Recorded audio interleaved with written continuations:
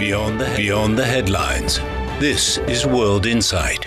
Hello and welcome to World Insight with me, Tian Wei. The North Atlantic Treaty Organization, or NATO, on Wednesday kicked off Exercise Steadfast Defender 2024, its largest military drill since the Cold War. NATO says the drills will take place in several locations and run until May. Some 90,000 troops from NATO's 31 members and Sweden are participating, and it will mobilize unprecedented numbers of ships, aircraft, fighter jets, tanks, and military equipment, according to media reports. The conflict between Russia and Ukraine will soon approach the two-year mark. So what does NATO's military exercise mean for the evolving global security landscape? For that, let's loop in our panelists. For more on the NATO latest joint military exercise in Brussels, Fraser Cameron, Senior Advisor to the European Policy Center in Brussels. In Beijing, Cui Hongjian, Director of the Department of European Studies with China Institute of International Studies. Professor Cui, tell me more about what is really behind the largest scale military exercise after the Cold War. I think at least there are three considerations behind this so-called largest exercise by NATO at this moment. One of them undoubtedly is about the situation of the Ukraine-Russia conflict. As we know, recently, because of the political problem, the United States decreased its military assistance to Ukraine. Also, at the same time, most of the European countries, they showed a lot of hesitance to supply long-time assistance to Ukraine. So I think it's time for the NATO to show its so-called solidarity on its policy towards Ukraine. Secondly, how about this? I think NATO tried to practice its long-term strategy against Russia. As we know, during the last summit, NATO launched a long-term strategy towards Russia, even after this conflict between Ukraine and Russia. So I think it's time for NATO to practice it and to show off its commitment, not only to Ukraine and also to all of its member states. Right. Of course, I think that there are also third consideration, maybe not so directly, but I think it's important. I think, showed a concern or kind of a worry from Biden administration and also European member states about the forthcoming election in United States. As we know, once Mr. Trump go back to the White House, certainly there will be some negative impact on NATO itself. I think now it's time for NATO to show how it's important, not only for European security and also for American politics. Well, quite simply, it's concern about Russian activities against Georgia in 2008 and then Crimea in 2014 and then the of Ukraine 2 years ago. This obviously alarmed all NATO members. And there's one thing that Russia respects, and that is power and defense. And so this exercise is a demonstration of NATO's deterrence capability, involving almost 100,000 troops over several months deploying to the Eastern Front. That's a reminder to Russia that this is NATO territory. Please keep out. Now, let's move on to another question, which is how do you look at the role of NATO today, given the hotspot and crisis that we have seen in different parts of the world? Russia, Ukraine, it's only one of them, and you also see what's going on in the Middle East. So tell me more, Professor Cui, about how NATO is looking at how the world is evolving and its security role. Is it reflected this time in this military exercise? I think it's a special and a controversial issue about the role of the NATO, especially after the Cold War. As we know, since the end of the Cold War, a lot of European people, they didn't think that NATO has so many reasons to survive. But as we know, because of the strategy from the United States towards Europe and also the relations between European countries and Russia, I think they give some space for NATO. And now, of course, Ukraine crisis or some other crisis surrounding the European region give another reason for NATO's survival. But now I think the question for NATO could be, how about the NATO to prove that its so-called connective security is still, reasonable for the current European security situation, especially once there are some more or long-time confrontation between NATO and Russia in the future. So how about the space for real European security? I think another very big question for European itself is, once there is a NATO, once there is a more confrontation between NATO and Russia, where is the space for European strategic autonomy? I think now we can find out some maybe new situation.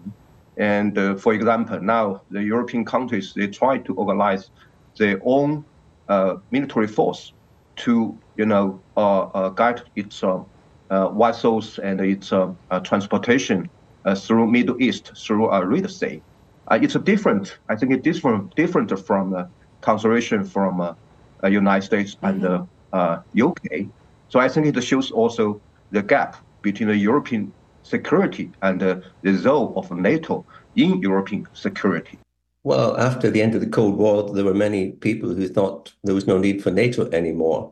They thought this was the end of history and everyone would be living happily, peacefully together. But of course, it's turned out very different. And now, not only has NATO kept its raison d'etre, but other members, particularly most recently Finland and Sweden now, have set to join NATO. So in essence, what happened of Ukraine has turned out to be an own goal for Mr. Putin by strengthening the alliance, bringing in new members, and all NATO members are now increasing their defense expenditure. So NATO has now got a renewed sense of purpose.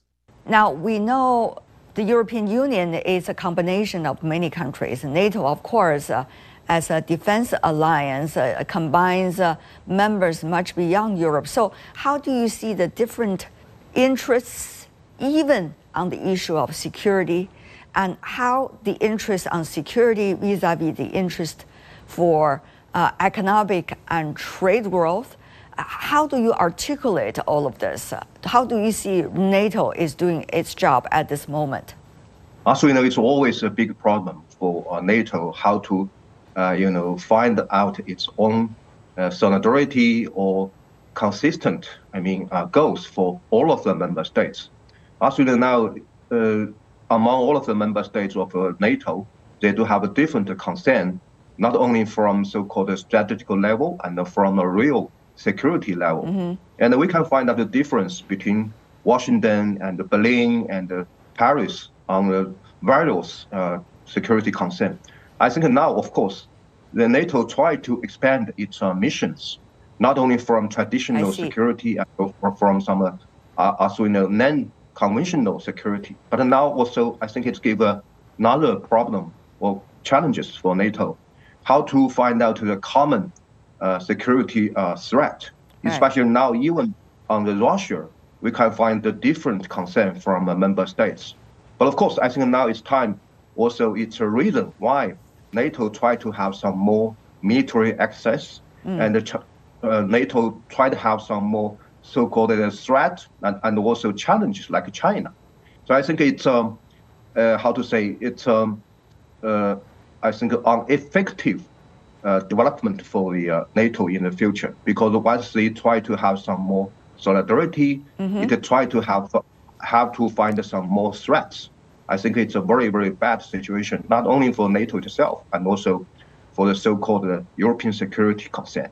There is a growing consensus amongst all European members of NATO that they have to do more. The pressure has been coming from Washington, notably from Trump when he was president, and there's concern that if he comes back into the White House, this will have implications for NATO as well. So there's now a serious discussion about not only increasing defense expenditure, but also how to make sure that the money spent on defense in Europe is more effective, because it's quite clear that Europe will have to do more in terms of its own defense in the future. Thank you for your insights. The New Year tourism boom in Harbin and Shanghai may just be the tip of the iceberg as more people set their sights on vacation travels. The upcoming Spring Festival or the Lunar New Year in China is another time for Chinese to join families on holiday. The Chunyun or the Spring Festival travel rush will run from January the 26th this week to March the 5th for 40 days, with 9 billion passenger trips expected to be made, making a new historic high. One person whose business is to know what people want for their travels is the CEO of Trip.com, Sun Jie, or Jason. I recently caught up with her, and she got me up to speed on the latest travel tips and trends. Jane, good to see you here in Davos. Thank you. This year, of course, a lot of discussion about where economies is going. For your platform, you're almost like the weather forecast of China's economy. Tell me more about how do you feel the temperature? Yeah, for travel industry, it's recovering very fast. We have 4 segments. The first one is Chinese people travel within China, and that's recovering very quickly. Not only we recover fully to 2019 level, we exceeded 2019 level by more than 50%, which is wonderful to see. The second piece is bring Chinese people from China to the rest of the world. And we look at both demand side based on our search volume and supply side. The demand side already exceeded 2019 level. However, on the supply side, we still have 2 major hurdles. The first one is the visa restriction. For some regions, the application for the visas are very complex, and it's taking more than 2 to 6 months to apply for. For example, the visa to Schengen region and to America. So we're hoping it's going to be improved very soon. And then the third piece is to welcome the rest of the world to China. And I think Chinese government is doing a wonderful job opening its free visa for 6 countries as the first step, which includes France, Germany, Italy, Spain, Netherlands, and Malaysia. And this week, we added 2 more countries to the list, which is Switzerland and Ireland. And Singapore and China will have a mutual bilateral free visa, and Thailand will have a bilateral free visa. So we are very positive to attract more and more friends from the rest of the world into China. 3 areas you mentioned. Let's handle them one by one if we can. Sure. Domestic travel, as you said, picked up dramatically. And recently we see local governments trying to put out efforts in order to attract tourists go to their localities. Correct. In northeast part of China, in Harbin, Shanghai, and earlier we also see Zibo, for example, from Shandong. But tell me whether these are temporary phenomena. What, to you, running a platform like yours, is the sustainable way to be successful? Yeah, I think the young people are always trying to find a special sparkles during different seasons. So I'm very glad this winter season, Harbin stands out. And it's also a joint effort between government, individuals, community, and online travel platform. So we're very positive, and different seasons will have different highlights. Shanghai, this time there is a movie.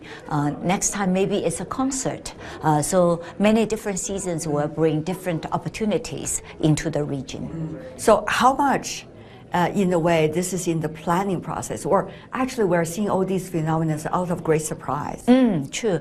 Harbin always have wonderful ice festival, but this time I think through the joint efforts between the government, community, and online platform of Trip.com, we are able to a much better promotion, pre-warming the market. Harbin, as we know, that's just one of the interesting examples. In northeast part of China, it is being called the old steel district. Correct. Isn't it? Correct. Used to be a huge manufacturing, which has been out of date, factories closed, and since then, economy has been going uphill, yet not necessarily with ease. Now it seems that there is a window opportunity. Absolutely. But how big is this window? Yeah. You know what they need to do I think the northern eastern part have very good opportunity to use travel as a mean all year round, because in the winter we have ice festival, ski festival. In the winter it's much cooler than the southern part of China, and of course spring and fall are beautiful. So if the government and the community does it in the right way, we will be able to bring consistent volume into the region. So travel should be one of the pillars for the industry over there. About China's enthusiasm of going to the rest of the world. You hear people around the world saying, please come, the Chinese, please come to our part of the world. And yet, as you said, there are obstacles right over there. Meanwhile, there is a lot of, seems to be misinformation about China, that people are beginning to rethink who the Chinese are.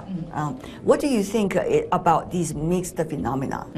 At least from what we can see, the interest from Chinese people to travel abroad is still very strong. So based on the search volume, we can see it's already far exceeded 2019 level. Where do they want to go? Yeah, in Europe, France, Switzerland, and Spain are the top 3 travel destinations. In Middle East, Dubai, Abu Dhabi, Turkey, Egypt are the top destinations.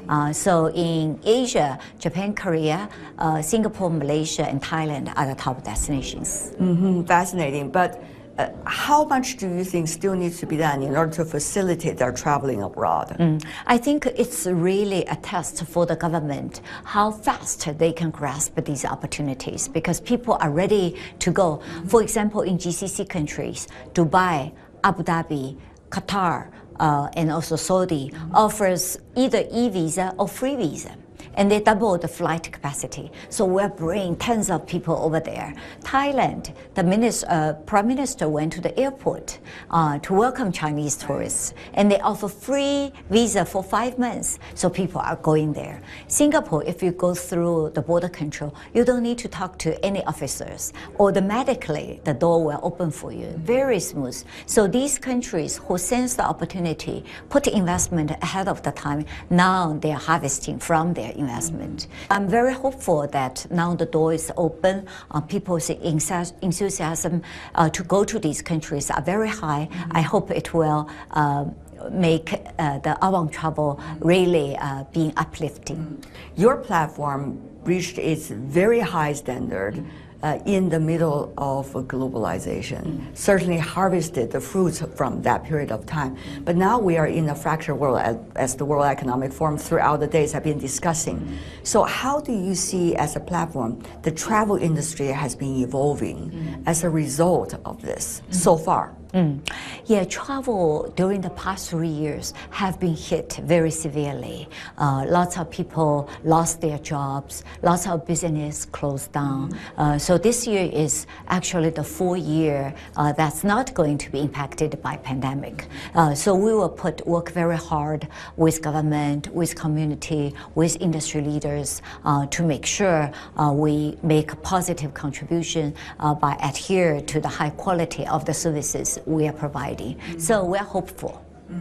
What about international tourists to China or travelers to China?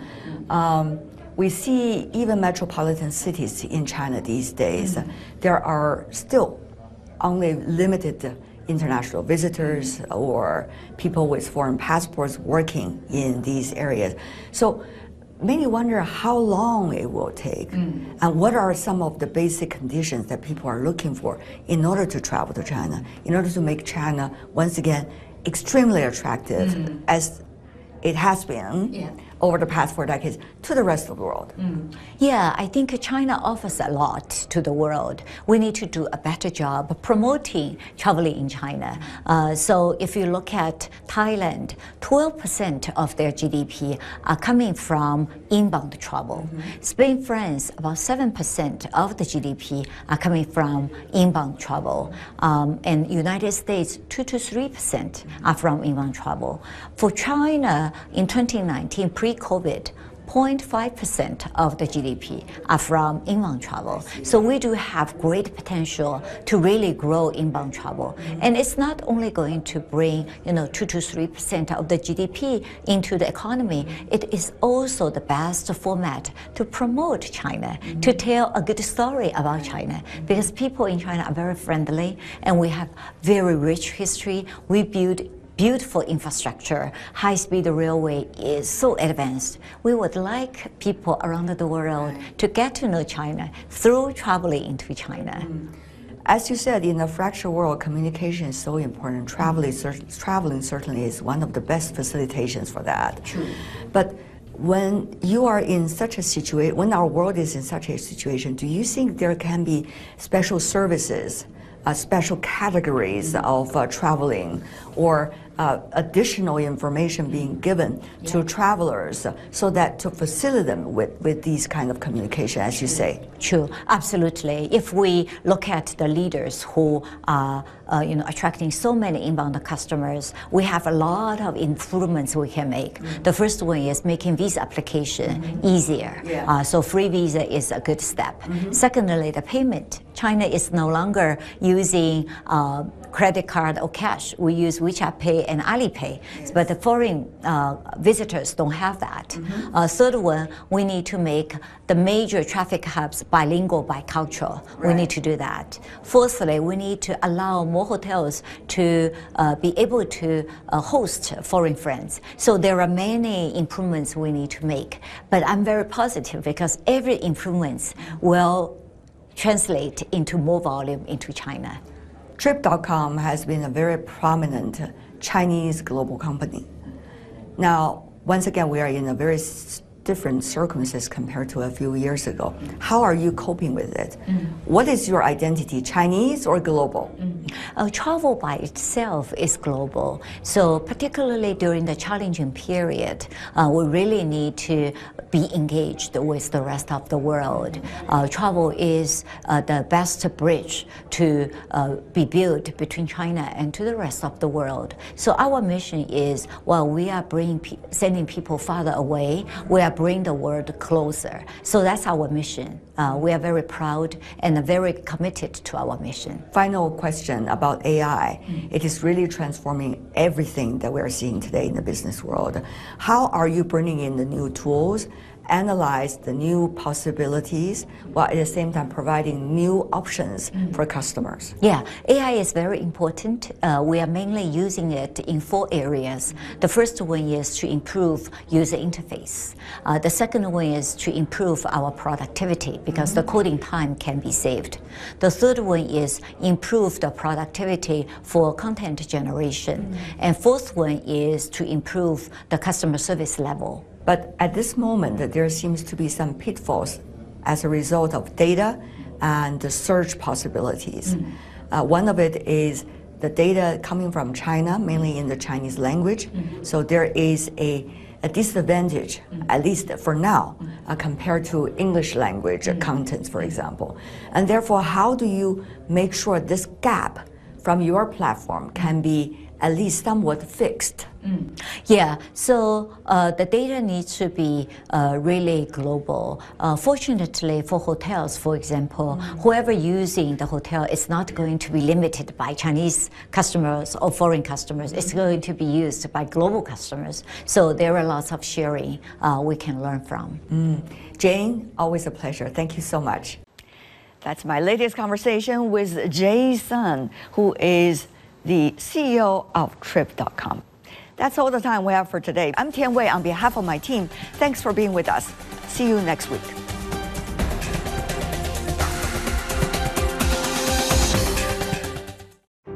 From Liangjiahe, a village on the barren Loess Plateau in northwest China, to Zhongnanhai, the center of China's top leadership in Beijing, Xi Jinping has served in various posts at different levels of the government across China, starting in his early years as a junior village official to governing as China's top leader. What's he like as an individual and as a leader? How have his work experiences from earlier decades been influencing his leadership as the national leader? What are some of the core principles that have guided his decisions and actions?